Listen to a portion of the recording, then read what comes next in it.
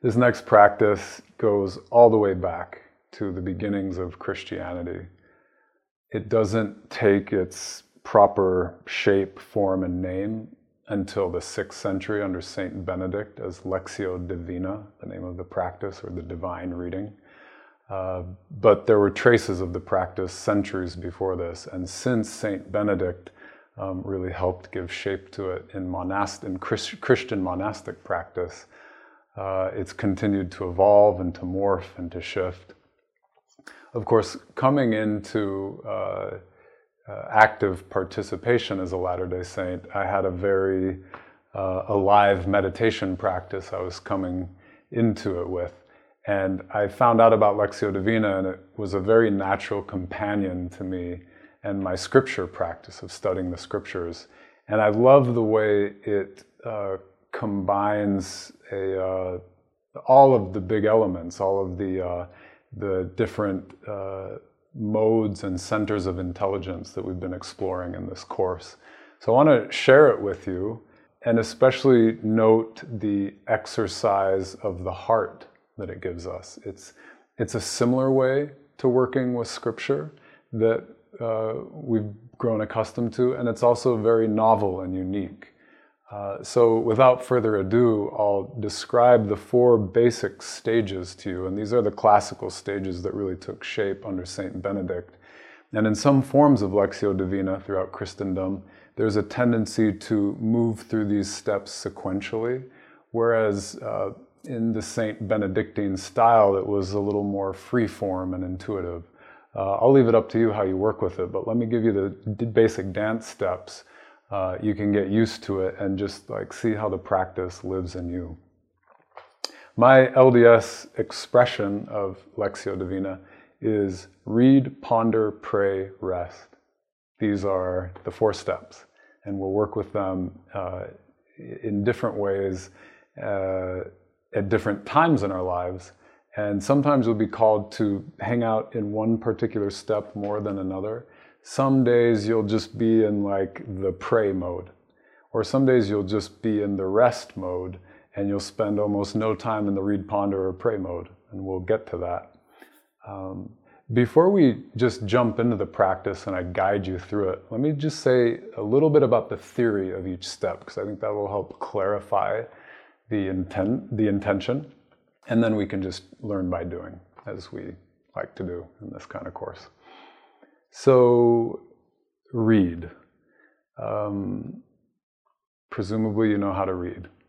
The only difference about this style of reading is that you are strongly encouraged to read out loud and to move your mouth as you read. Why? This actually gets back to concentration from session 2, keeping an eye single. If we move our mouth as we read, and if we hear our voice, and sometimes you're in a place where you can belt it out and read really loud, other times you need a library whisper because maybe you're in a library. But nevertheless, if we move our mouth and if we hear our own voice, that will tend to concentrate our faculties on the verse. So just as a concentration technique, this is really powerful. It helps us be undivided in our scripture study. But another subtle thing it does that's actually really powerful, I've found, is that it engages our moving center of intelligence, right? If I'm just reading and kind of forming ideas in the mind, then I'm in the center of intelligence that belongs to the intellect. But if I'm actually engaging in motor movement as I'm reading the scriptures, then I'm engaging the physical body. So it's powerful to get in this habit of getting your mouth around the words and feeling your physicality involved in the practice as you do it. That's read. Oh, another thing I'll say about read is that, we've grown accustomed in our Western culture to reading something and consuming it, trying to get through, say, a whole chapter of the Book of Mormon per day. There's a time and a place for that, and that's awesome. But with this style of divine reading, we're not trying to cover ground at all. In fact, we're becoming so attuned to every micro impression in the body, the mind, the heart, moment to moment, that our divine reading might be comprised of a single sentence. And the entire morning you dedicate to scripture study, you read a single sentence. So this is a different approach to working with the content, the word of scripture. And I'll say more about this in the guided meditation, but essentially it becomes a body scan, an awareness practice where we're becoming hyper attuned and vigilant to any spiritual energy impression that comes through any particular word, phrase, or sentence as we read. So we'll get into that momentarily. It's a good time. You'll have fun with it. The next step is probably the closest to what we do very naturally in our tradition already, which is ponder.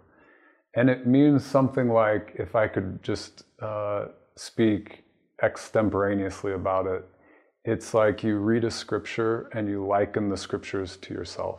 You could imagine like, oh, what if I were in this particular scene in the scripture? How would I respond? How does that person feel?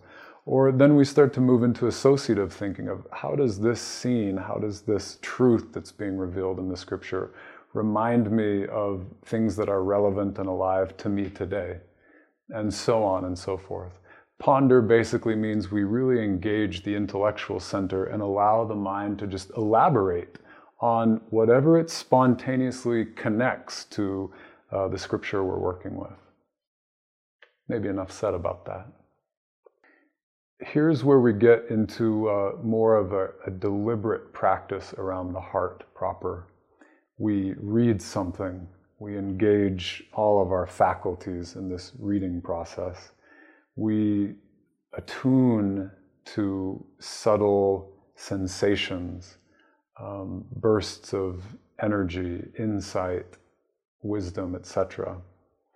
And it's as if we're ingesting manna when we do this. We're like eating spiritual food. And when we receive true spiritual nourishment, there's a very natural response that comes up in our being to want to give thanks, to want to reach out and have a relationship with God, to commune with God, to have an encounter with God, and to express whatever it is that we feel to express in the moment based on this nourishment we've received. Gratitude is a very natural place to start. Some might even say that's the best place to start, to just express gratitude. But the intention of the moving into prayer is to move from the relationship with the divine word into a relationship directly with the divine living being, to just consciously have an encounter, to commune with God in the prayer phase. That can go on for days, if you'd like. At some point, however, when you're prayed out, and that's not a bad thing to be prayed out, it's like when you're done praying, when it's just complete and there's nothing more to pray, this final step is what resembles the work we've been doing in this particular course around contemplation, which is just rest. But this is a special kind of rest. It's, yes, physically relaxing in the body. That always is helpful to create a foundation of practice. But we don't stop there. We actually begin at restfulness in the body. And over time, we learn to rest our very sense of self. Any contraction, any withdrawal away from the total presence of divine, of God, or any separation from a sense of divine union, we practice resting. It's as if the natural man, woman, person were resisting this almost annihilating presence. It's like the burning bush.